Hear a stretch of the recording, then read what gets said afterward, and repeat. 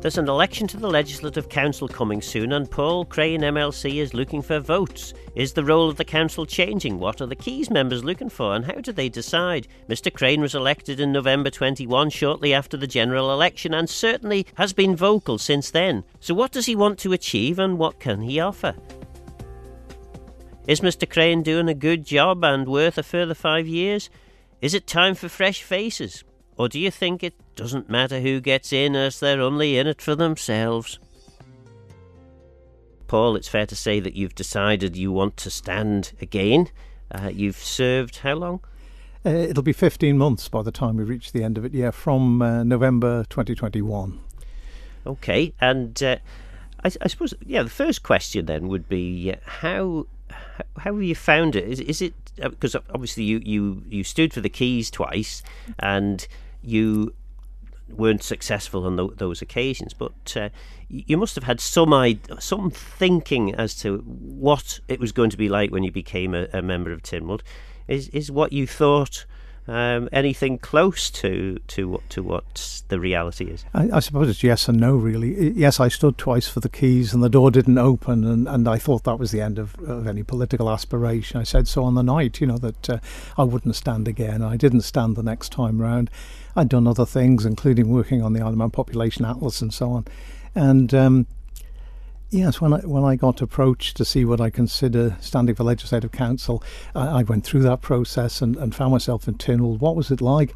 I was stunned, I think, is probably the fair thing to say. Having given up on political aspiration, there I was in Tynwald on the corner of the Legislative Council sort of bench there. And I was stunned. It's a mighty, mighty privilege to be in there. It's hugely challenging, terrific responsibility if you stop for a minute and think about it.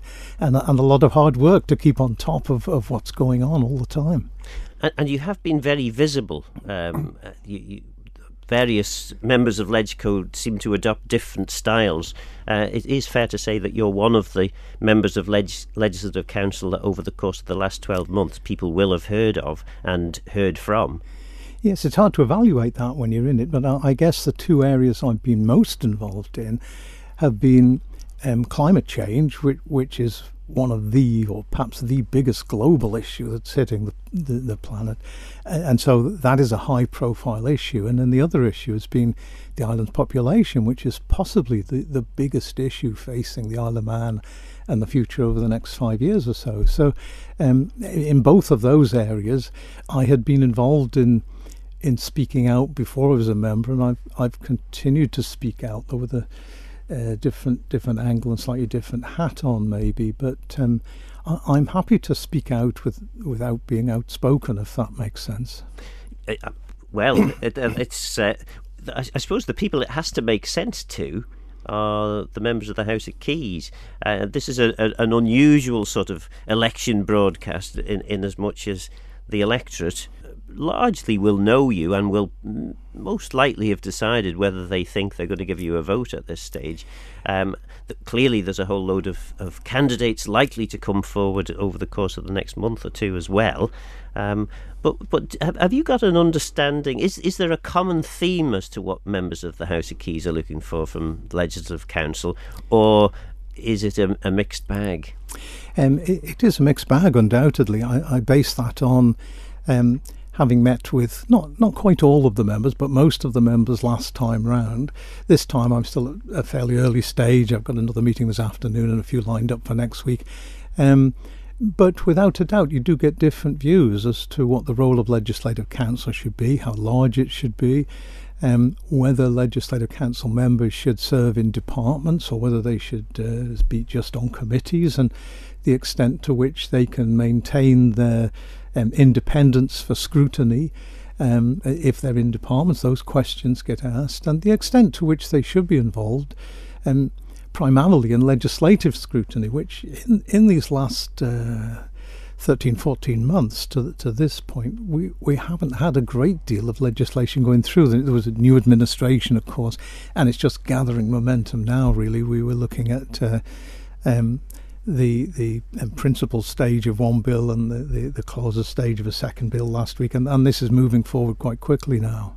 And in terms of your your choice. You've decided to stay outside of any government department at the moment.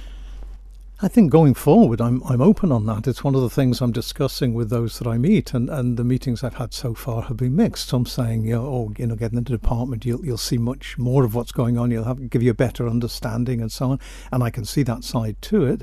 The opportunities to get into departments have not been that many in this period, because having arrived in November 2021, the new administration had been elected, the general election in the September, and then the chief minister elected, and then all the roles filled, really. So the opportunities to be in departments were more restricted. So, as I said, I've been heavily involved on climate change transformation. I'm deputy chair of the Climate Change Transformation Board, and having seen what was coming in the census and seeing the census results, I put forward the motion on population rebalancing, and there was a select committee formed on that. So I've been serving on that. Michelle Hayward has been chairing that, and we've been moving forward on that. And in the midst of that, then the KPMG economic strategy report came through with the suggestion, the proposal that the population be raised to 100,000, which came in like a tsunami at the time to a select committee working on trying to work on rebalancing. So the population's been a big issue in there. But I've been involved in other things too, the Tynwald briefings that take place. I'm frequently active in those, and I certainly am following a line of looking for evidence-based decision-making, so looking at the data. And it's been interesting as we've gone through the launch of the island plan to see departmental plans coming through, and sometimes they're rich in data, rich in evidence, and the decisions are clearly evidence-based, and other times they're not that far on, and they're looking to get their baseline sorted before they can look at what their targets might be. So, I've worked hard on the data side of things, but in the Keys I've spoken on a very wide, in Tynwald I've spoken on a very wide range of issues, from brownfield sites to ferry terminal to all sorts of things, really. I haven't restricted that. I've always been prepared, and I've tried to speak in ways that are constructive but challenging. That's what good scrutiny is. In the past, it's fair to say Legislative Council was there perhaps to provide a kind of a backstop for Keys. It was generally staffed with people who had either been for a long time members of the House of Keys or had very significant experience working in areas relating to government. That's clearly changed dramatically over the past 2, possibly 3 Legislative Council elections. So what is the actual purpose of Legislative Council now in relation to how Legco and Keys interact, at least? It has some key roles to play, and I think in terms of legislation, it does mean that when the 24 members of the Keys have sat and looked at legislation and gone through the clauses stage of it, and they've looked very closely at it, it then gets taken out of that situation and put in front of another group of 11 people, 2 of which are ex officio without votes, but 9 voting people, and they look at it completely afresh. They will have an awareness of what happened in the Keys, and they will be aware of the amendments that were made in the Keys and why they were made. But this is further thinking on this bill coming from without having been influenced by what happened in the Keys, and offering new insights into it, and that's possible. I've got an amendment at the moment that we're working on in relation to the Animal Welfare Bill, and that's something that is being looked at. The thoughts that I had not been part of the Keys discussion, but they will of course end up, if the amendment is made, it will go back to the Keys and they'll have their thoughts on that. But I think that sort of legislative scrutiny is strong. It's powerful. It's better than just having the one body going through with one set of thinking about it. But there are other roles too, such as the committee's work I mentioned, climate change transformation. Different members bring an enormous range of different skills to it. There's a sense in which I work on climate change and population, but my real professional expertise, if you like, is education. You know, I was in education for 40 years. I was an Ofsted inspector at the Island Senior Secondary Advisement, and that's where my real sort of professional background lies. But I'm very happy to be working in these two areas and engaging in any way that I can. The previous Chief Minister very publicly rebuked members of Legislative Council when he felt they were coming out of line with government.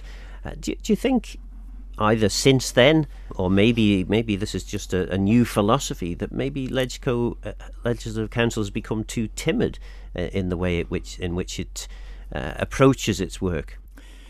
I don't see that timidity. I don't see that. I'm not quite sure how it felt previously in the last administration, but I would see nothing other than encouragement for members of LegCo to engage, and some of them are in departments, some in more than one department. Some of them are then involved in taking legislation with that department through Legislative Council. So there's a range of different roles that are being played there.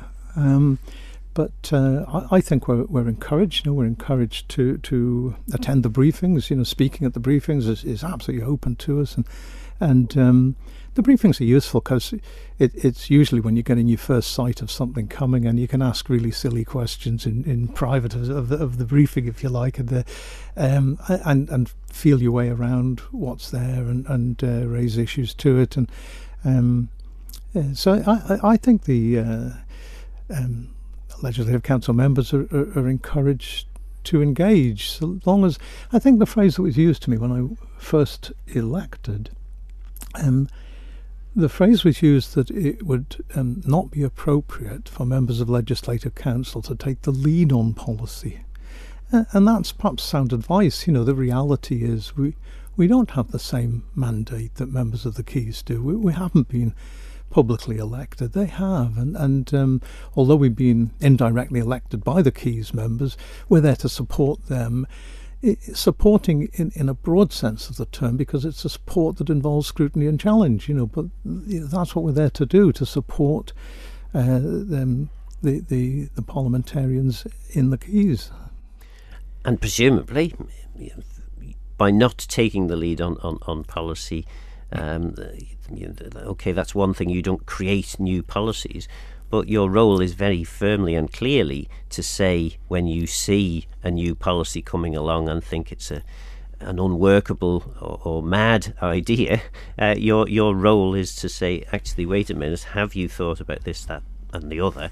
And then it is for Keys to perhaps reconsider and potentially come up with answers and say, yes, we have thought about this. You might think it's a silly idea, but we're going to crack on anyway. Yes, particularly through the meetings of Tynwald, which is where policy and finance are being discussed. So the policy issues are there being laid out. There's a debate going on with different members making contributions. And yes, it's totally appropriate for members of Legislative Council to join in with that, preferably in constructive ways, as I say. Have you managed to get the right work-life balance? Do you actually get any time off, or is it a full-on, full-time? It's full-on, full-time because you never stop thinking about it. One of the things that I keep saying is that if I'm re-elected for a 5-year term next time, I was used to a pattern where 3 mornings a week I would get into swim. I'd be in the NSC pool. That's gone by the wayside. Even though I've paid the year's subscription, it's just disappeared, because the day starts with looking through your emails and things like that, and thoughts that you've got in mind and jobs still to be done. So yes, it is the sort of role that could completely take you over, really, and that's you've got to guard against that, because self-preservation it has to be part of this. And it's not just self-preservation either. I mean, obviously I can speak with a little bit of experience on this too. I think if you are so engaged, so totally and wholly engaged with this, the risk is that you lose touch with the people that you're there to represent, and also you potentially become so tired and jaded that you aren't able to give the matters that you are there to deal with the appropriate consideration. Yes, I think that's a fair point. Yeah. Yeah. So you're standing for LegCo. You want to be a member of the Legislative Council for another 5 years. What do you want to achieve over that 5-year period? I think the big things I'd like to achieve, and I don't think these would be policy issues as such. I would like to see movement for government to use data better, to gather better data, to use the data in more appropriate ways, more analytical, more evidence-based. And so I'm always on the lookout for good use of data, which we sometimes see some excellent use. Some of the departmental reports coming through are well on track in that direction. Where you see the data not yet fully embedded, and there may be many good reasons for that, but to try and support taking that forward and seeing the data, the most appropriate data being collected, good baseline information there, good data on how you move forward, and being aspirational about it. One of the things that has struck me in the 14 months I think I've done so far, one of the things that struck me is how slowly things can move, even when you think you're running. You look back and say, well, why did that go so slowly? And it's sometimes hard to judge, but so getting things done, where we're at now. When I joined Legislative Council, we were just 2 or 3 months into the new administration, but now things have moved on and we're 18 months into this new administration, and everybody says the last year of the administration gets more difficult because there's an election coming up. So these next 2 years, 2.5 years, absolutely crucial that we're delivering. The idea that does the Isle of Man government have good direction? Yes, we have got good direction. The Island Plan is an ambitious plan. It's still being fleshed out as we go through the process of merging the economic strategy to the Island Plan. But there is direction there, and it is direction that's broad, that's integrated, that's linking population and economy and government income, and right across these areas it's there. But delivering that in 2.5 years, or as far as you can. I know some parts of the Island Plan run beyond the population intentions that came out of KPMG's economic strategy, run through to 2037 and so on. So some parts of this are aspirational beyond the current administration. But that's of necessity. It would be good if, as we move towards the end of this administration, if we've got data in place so that a new administration with new ministers and so on don't come in saying, well, what are we going to do? What have we? If there's some clear data and evidence there, and the direction of travel is clear because the data is showing it, that should take away the sort of hiatus of a period where you're looking around again and trying to decide what your key priorities are for the next 5 years. So they're the areas I'd like to contribute to, as well as the population issue, which is still deepening, and the climate change issue, which is massive and will still be around for the next 30 years. I imagine, having listened to what you've said, there may be 1 or 2 former senior officers of government, maybe a former minister or chief minister or 2 listening in and saying, Paul Crane undermines the work that we did by suggesting that we didn't rely on data. Presumably that's not what you mean. No, that would be a twist of what I'm saying. The data doesn't stand still, of course. The data needs to be being evaluated all the way. If you go back to where the last administration was with population, the data's been changing these last 5 years, and therefore you're looking afresh at it annually all the way through and being clear. I think in the past, as the island has moved into whether you call it strategic plans or island plans, whatever, There is a difficulty, and this is not being critical. I recognise how hard it is. There is a difficulty establishing what your key performance indicators are, separate from what the ongoing work of the department is, or whichever committee or whatever. Separate from the ongoing work, sorting out what the key performance indicators were and which of those absolutely matter. Which are the ones you've got to give the highest priority to, put resources into, monitor carefully, get the data. So I'm saying we can improve in those areas. Yeah, I believe that. In terms of the key performance indicators, the targets, the aspiration of government, the things that they shall achieve by the next election, do you think they are clear enough and relevant enough in terms of the obvious needs that the people declared in advance of the last election, and indeed the subsequent concerns that have been delivered in relation, or appeared in relation to the cost of living crisis? Do you think it's clear enough? Because a number of the aspirations are big and bold and long term, which they potentially need to be. But then that brings us past the next election. So effectively, the big bold aspiration is some long distance into the future, and effectively, come the next election, ministers, members of Keys could say, yes, well, we're working towards this, rather than actually necessarily having to have achieved anything. I think that's where.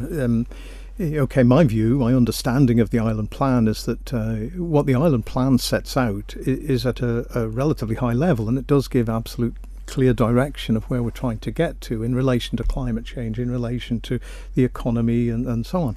But it then becomes up to the departments to break down their areas of that. So it's all very well centrally saying we've got a target of reducing carbon emissions 35% by 2030, but how does that happen? And that's where there's a climate change action plan, and that's where individual departments are then looking at how they can reduce their carbon emissions. So you would like them to have a good understanding of where they're at, what the baseline of their emissions are at, and there's still work to be done on that, in fairness, and then a drive to achieve that by 2026, within the current administration. So you're chunking it down, really, and you're looking at the bigger picture and saying, what do we need to get done in this period? And the climate change is a great one to look at, because it affects transport and building regulations and housing and all sorts, to take that forward. And the completion of the plan very much relies on the departmental plans getting down to the detail of that. If centrally you're trying to run with 200 KPIs, well, that is going to come unstuck at some point. So you are looking for departments to be prioritising this and handling the data, and that's where, if I'm re-elected, I'd like to be sort of more directly involved, perhaps in supporting a department or two, looking at their data, so not necessarily engaging with the department's political decisions, but helping to gather the evidence to support those. Is there one structural change that you'd like to make in relation to how Legislative Council and Tynwald work? No, I think the Isle of Man is sometimes at its worst, or Tynwald is at its worst, when it's looking at its own structures. I think the one thing I'd like to see is getting the delivery for the plans that are there. That was Paul Crane MLC, who will be seeking re-election in the forthcoming LegCo election. Do you think it's right for someone who failed twice to be elected to the Keys to get an electorate-free pass into Tynwald? Or is it more important to look at the calibre and capability of potential candidates? Let me know your thoughts and views on the programme by contacting Phil Gaughan at manxradio.com, and get in touch if you have any ideas for future shows. Don't forget, this programme is available as a podcast on Manx Radio's website. For now, though, I'm Phil Gaughan. Goramayo. Thanks for listening.